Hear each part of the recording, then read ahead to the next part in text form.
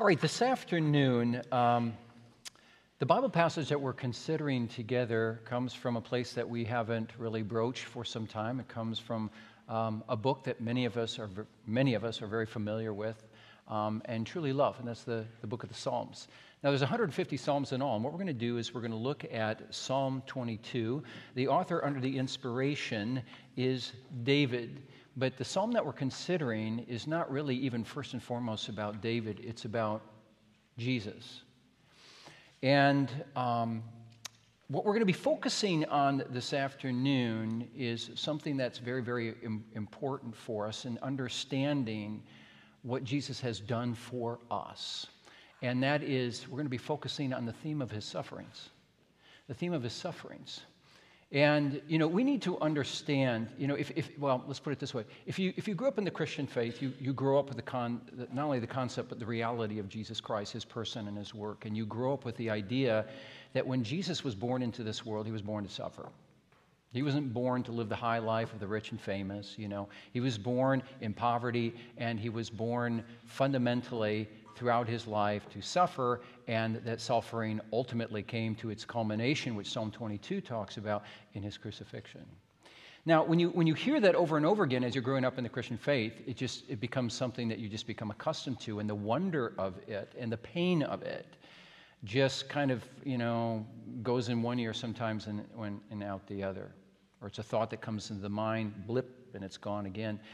We need to understand something, and that is when you look at the Christian faith and the sufferings of Jesus in light of other religions, there are other religions who look at this and they're really quite baffled by that, particularly Jews. Remember, the Bible says that Jews find Jesus a stumbling block. Followers of Islam, the same thing. The sufferings and the death of Jesus are just inexplicable to them. And that is because they talk about Allah. They don't talk about Jesus as the Son of God, because they would say, we're not polytheists, we're a monotheist. We believe in only one God. And Christians say, well, we do too, but we need to explain what we mean when we say Jesus is the Son of God and all of that. But they say we serve one God as Allah, and to say that, number one, God has a son is not only blasphemous, but when you say that God's Son, the way you Christians talk about him, actually suffered and died, and you claim Jesus to be God, God would never suffer. That's a slap in the face of God. But as Christians, we say, no. You need to understand why it is that Jesus, as the Son of God and as fully God himself, had to suffer and die for us. You have to ask yourself the question, why? Why? Well, we're going to look at that this afternoon. Now, what we're going to do is we're going to do something a little bit different. Typically what we do is read a Bible passage, and then we cite a document that we've been going through called the Heidelberg Catechism, and we cite a question and answer, a couple questions and answers together. But what we're going to do this afternoon is we're going to begin with a catechetical statement, which we're going to confess together, and then I'm not even going to read from Psalm 22, but I'm going to go through Psalm 22 with you. And I need you to look at, if you brought a Bible, you can look at your Bible. Otherwise, look at the overhead as we follow Psalm 22 together, as we focus on the sufferings of Christ, especially in his crucifixion. All right. So, if you put very good. All right. Now, we're going to confess these words together, as we typically do. I'll read the question, and then we'll say out loud the answer. And I notice, even though we have a smaller crowd here because it's Labor Day weekend, I thought, why are you saying? You sang pretty well. So keep that volume up when you give the answer, right? What do you confess when you say that he, that is Jesus, suffered? Let's say together. During all the time he lived on earth, but especially at the end, Christ bore in body and soul the wrath of God against the sin of the whole human race. Thus, by his suffering as the only atoning sacrifice, he has redeemed our body and soul from everlasting damnation and obtained for us the grace of God, righteousness, and eternal life. All right, amen and amen to that. It tells you the reason why Jesus had to suffer. Okay, now, I see you gathered here before me this afternoon, and as I look, I see various faces, and I can guarantee to you, no matter who you are, whether you're a man or a woman or a child, no matter what station in life, no matter what your background, I can guarantee that every one of us at some point in our lives have suffered. We've suffered. It may be something as small as a prick of a finger that makes you cry when you're a kid, or a sliver, or a scraped knee, or it may be something as severe as you get older, the loss of a child, or a debilitating disease, or cancer diagnosis, or what have you, or something more emotional, something more mental, deep depression that just kind of like a cloud just descends upon you, and you just can't seem to escape it. Whether it be emotional, whether it be psychological, whether it be physical, whether it be relational, every one of us here, every one of us has suffered. And I don't want to make light of that, but at the same time, we have to put our own sufferings in perspective, and we have to realize and we have to admit that our sufferings that we experience in our lives are really minuscule. They are nothing compared to the sufferings of Christ. Because while you and I suffer as a result of living in a fallen world, Jesus Christ also suffered as a result of living in a fallen world. But the sufferings that he experienced were so much more weighty, lengthy, deep, broad. You know, the Catechism, I don't know if you noticed this, but the Catechism made a very good point. Oftentimes when you and I think about the sufferings of Christ, we think about the sufferings of Christ at the very end of his life. You know, we think about, what he experienced on the cross as the Bible describes it. The Catechism rightly says that he suffered from the very beginning, the opening days of his life to the very end. Those are broad sufferings. But Jesus' sufferings were also in body and in soul. And what made Jesus' sufferings is so unique is that while he is suffering as the great sin bearer, the wrath of God is being poured out upon Jesus from the very moments that he comes into this earth to the very point where he died. We don't experience that. Jesus experienced that.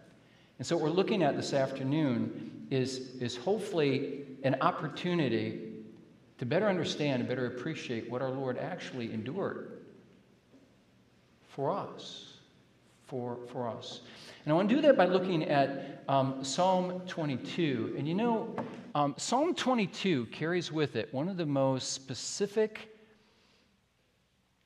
and thorough descriptions of the sufferings of Christ, especially in his crucifixion, than you see in all of the Bible. And that's in the Old Testament. It begins, if you look at Psalm 22, by describing Jesus. And if you put up the first PowerPoint, right?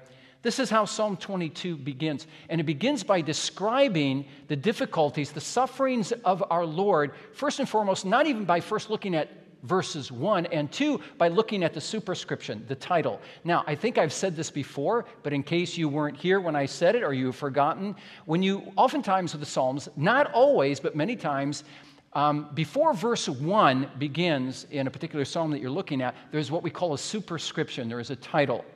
And that is not an editorial insertion where, somebody decided when they were translating the Bible, we'll just add that so that we can set a historical or environmental context, you know. No, it's part of inspired Scripture. I don't know if you know that, but the title is part of inspired Scripture, all right? So what does the title say?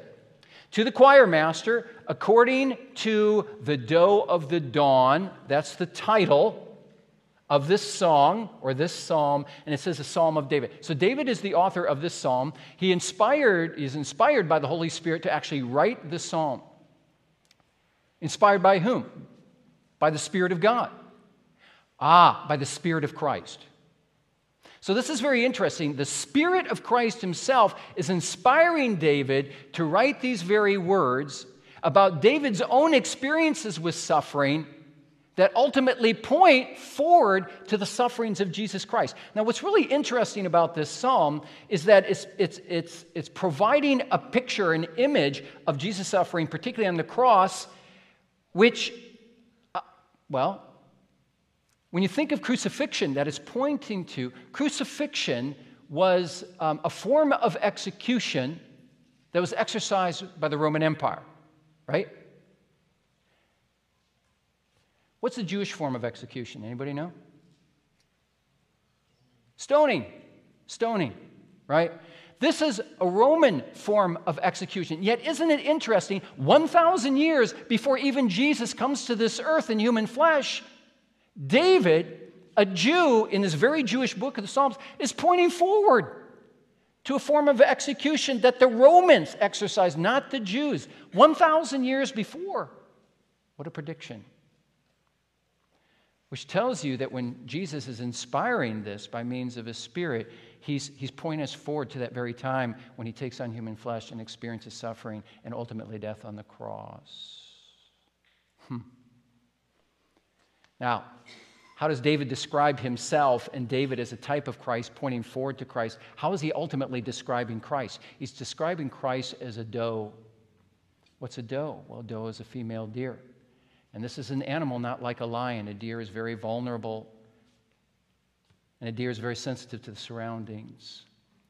And the psalmist, David, pictures this Jesus and himself as this deer that's surrounded by bulls and dogs that are seeking to tear the flesh of this deer apart.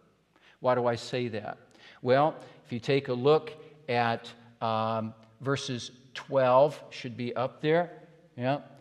He says this, he says, many bulls encompass me, strong bulls of Bashan surround me. They open wide their mouths at me like a ravening, a roaring lion. And then he goes on to say later in verse 16, for dogs encompass me, a company of evildoers encircles me. So for kids especially who have this wild imagination, here you have this picture of Jesus as a female deer surrounded by bulls and surrounded by dogs with their mouths open, seeking to tear him apart. I don't know if you caught this story this past week. It's kind of an awful story, but I read about a woman back in the States, in the South, who was delivering mail, and she came upon this neighborhood, and 5 pit bulls got out of a gate and attacked her and killed her. I mean, it's an awful, awful story. But when you think about that, then you begin to understand some of the fear that Jesus faced at this point in his life. But perhaps one of the lowest points of Jesus, especially when he was on the cross, and if you'll go to the next PowerPoint, if you would, verse 1 begins like this, and don't worry, we're not going to take the whole rest of the psalm at this speed, okay? So he says, my God, now if you grew up in the Christian faith, you know when Jesus was on the cross, he spoke these words, right? He said, my God, why have you forsaken me? Why are you so far from saving me? And so on. Now, when you look at the New Testament account and Jesus is on the cross, he has been suffering for some time, and then he gets to this abominably very low point where he feels completely abandoned by his own Father. And what you begin to see in the crucifixion account of Jesus, especially in the New Testament, is that in the beginning, Jesus is surrounded by all kinds of people.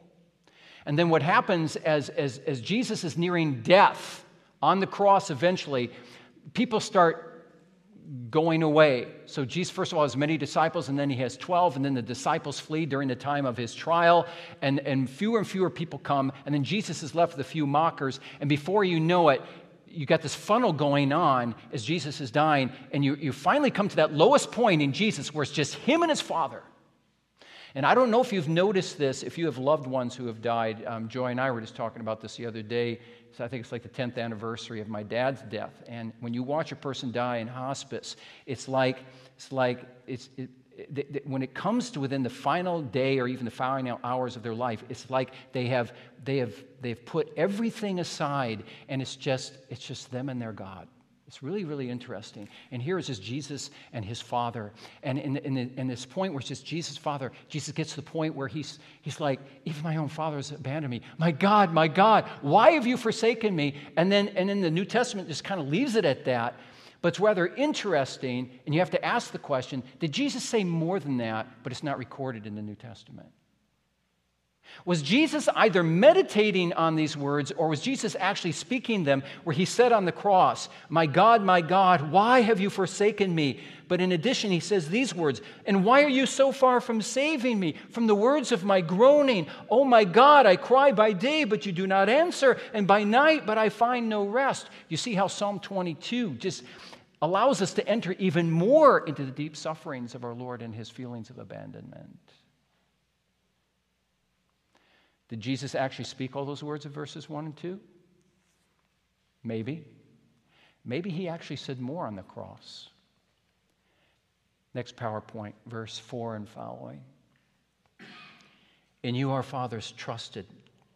Perhaps imagine Jesus on the cross and he's speaking to his Father, or maybe meditating at least on these words, for he inspired these words himself. "In you our fathers trusted." They trusted and you delivered them. "To you they cried and were rescued."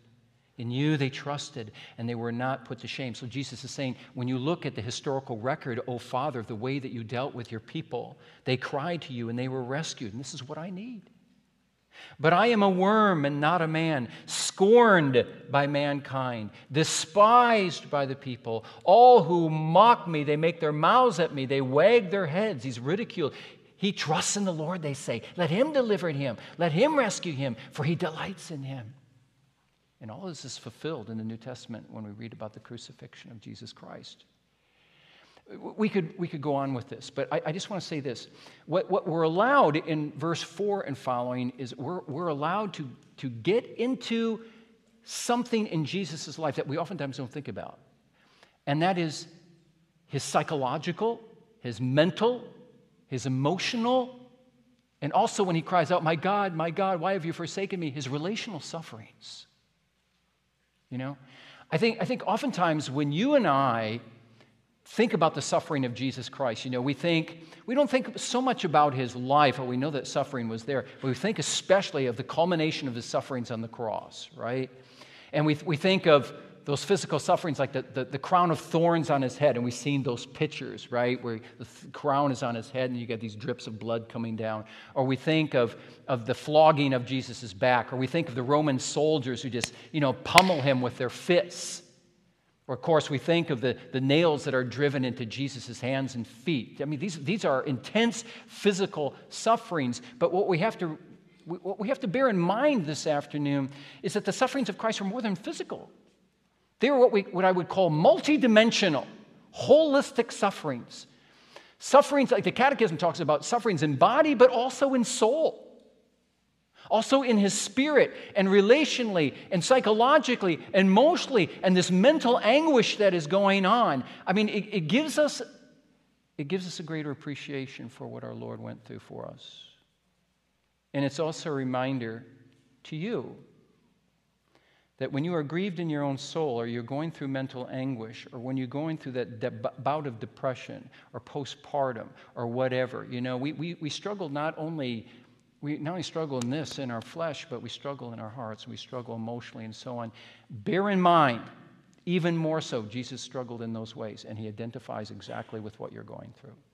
Okay? Now, as we move on, this is not to diminish the physical sufferings of Christ, however, which is what we see if you put the next PowerPoint on. Verse 12 and following. "Many bulls encompass me." He says, "Strong bulls of Bashan surround me." So there's fear. And what you see when Jesus is on the cross, and what you see in Psalm 22, is there's what I call a vacillation. He goes like this. So there's fear, but then there's trust. And then fear takes over, and then there's trust again. He's going back and forth. That too is part of his sufferings, right? Jesus says, verse 14, he says, "I am," and now we get an insight to what's going on with him in the cross. "I am poured out like water," he says. Now we can't say for sure, but this could refer to the profound perspiration that Jesus experienced on the cross. Remember, this is in the Middle East, and remember that Jesus was his most intense sufferings were between 12 and 3 in the afternoon, when the sun is at its brightest and when the heat is greatest. "I am poured out like water," he says. "And all my bones are out of joint. I'm broken and I'm hurting. My heart is like wax. It is melted within my breast." It could mean that he's just experiencing the heaviness and the difficulty of his sufferings. It could mean when it says his heart has become wax. We know that when individuals are crucified, as they are hanging there, they have the nails driven, oftentimes not even in the hands, in the wrists, because the hand can tear, so they put it into the wrists. And they're hanging on the cross. And then they oftentimes will put a single spike through both the feet, so they're just hanging there on the cross.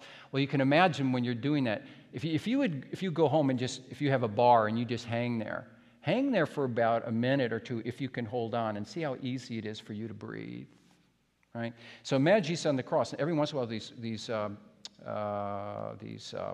these criminals who are being crucified, they would have to hoist themselves up so they can breathe, so the air can get in the lungs, and so that their heart can beat properly to produce blood, right, and circulate blood to the rest of the body. But the longer you're crucified, the more difficult that becomes. My strength is dried up like a potsherd. There's exhaustion. And my tongue sticks to my jaws. There's dehydration. For you lay me in the dust of death. And then Jesus once again experiences this fear. These dogs encompass me. A company of evildoers encircles me. These very people who mock him. And then Jesus goes on. Of course, we think of the piercing, right? They pierced my hands and his feet. Now, bear in mind, these things are written 1,000 years before Christ. You see how detailed the Spirit is giving these words to David to speak about the Christ and his sufferings. Verse 17, he says, I count all my bones, and they stare and they gloat at me. I think, a number of commentators will bring this out. We don't know for sure, but perhaps when the psalmist is talking about people staring at Jesus and they gloating over him, they kind of making fun of him, is not just because they see Jesus being crucified, but it's very likely that Jesus was either nude or partially nude when he was on the cross. That too is part of his humiliation. They divide my garments among them, and for my clothing they cast lots. So Jesus is divulging all this information that he's experiencing on the cross. And then verse 19 and 20 and 21, he says, but you, O Lord, do not be far off. So he's crying out to his Father again. Oh, you, my help, come quickly to my aid. Deliver my soul from the sword, my precious life from the power of the dog. So here, now the psalmist is coming to its climax, and he cries out, save me from the mouth of the lion, a cry of desperation. What else can he do but cry out to his Father to save him from his situation? And it appears in some ways that not only is this the lowest point, but it almost seems that all is lost, but it's not. For verse 21 is the fulcrum on which this psalm changes. He says in the second half of verse 21, you have rescued me from the horns of the wild oxen. You see the difference? You see the turning point in verse 21? First he says, save me from the mouth of the lion. But then there's this vote of confidence. Lord, you have rescued me. Or some translations have it, you have answered me from the horns of the wild oxen. Jesus is still suffering at this point, but I think he knows the end. He knows that death is not the final word, as death is not our final word when we're in Christ. But he knows the resurrection is coming, and he knows the ascension is coming. Now, what the psalmist does is he allows us an insight into Jesus' sufferings, and these sufferings build and build and build. Psychological, emotional, mental, relational, physical sufferings are building and building until he cries out to be saved. He cries out to be rescued, and then he confesses, you know what, Lord, you have saved me. You have answered me. You have answered me. So what the psalmist does in verse 21, it moves us from tragedy to triumph, into ultimate victory. And notice to whom this victory is announced. It's announced to three different groups. Look at verses 22 and 23, if you'll put that on the overhead, if you would. First of all, this triumph of Jesus, for it's in the cross that Jesus not only secures our salvation, but he declares victory over the devil himself. He says, you will not have the victory, I will have the victory, for I'm paying the price for my people's sins. And he declares this beautiful truth. He declares this victory, this triumph, first of all, to his own people, the Jewish people, in verses 22 and 23. He says, I will tell your name to my brothers. In the midst of the congregation, I will praise you. You who fear the Lord, praise him. All you offspring of Jacob, glorify him and stand in awe of him, all you offspring of Israel. You know, when Jesus came to this earth, remember that as he was ministering to individuals, at the beginning of his ministry, he said this. He said, I have come first for the Jew, and then secondly for the Gentile. If I can remember Romans 1:16, for I'm not, the Apostle Paul says, for I'm not ashamed of the gospel, for it is the power unto salvation to everyone who believes, to the Jew first, and then also to the Gentile. So this victory that Jesus achieves on the cross, he makes the announcement, first of all, to his people. He says, I have come for you. But most of his people said, what? Thanks, but no thanks. We don't even believe you are a Messiah.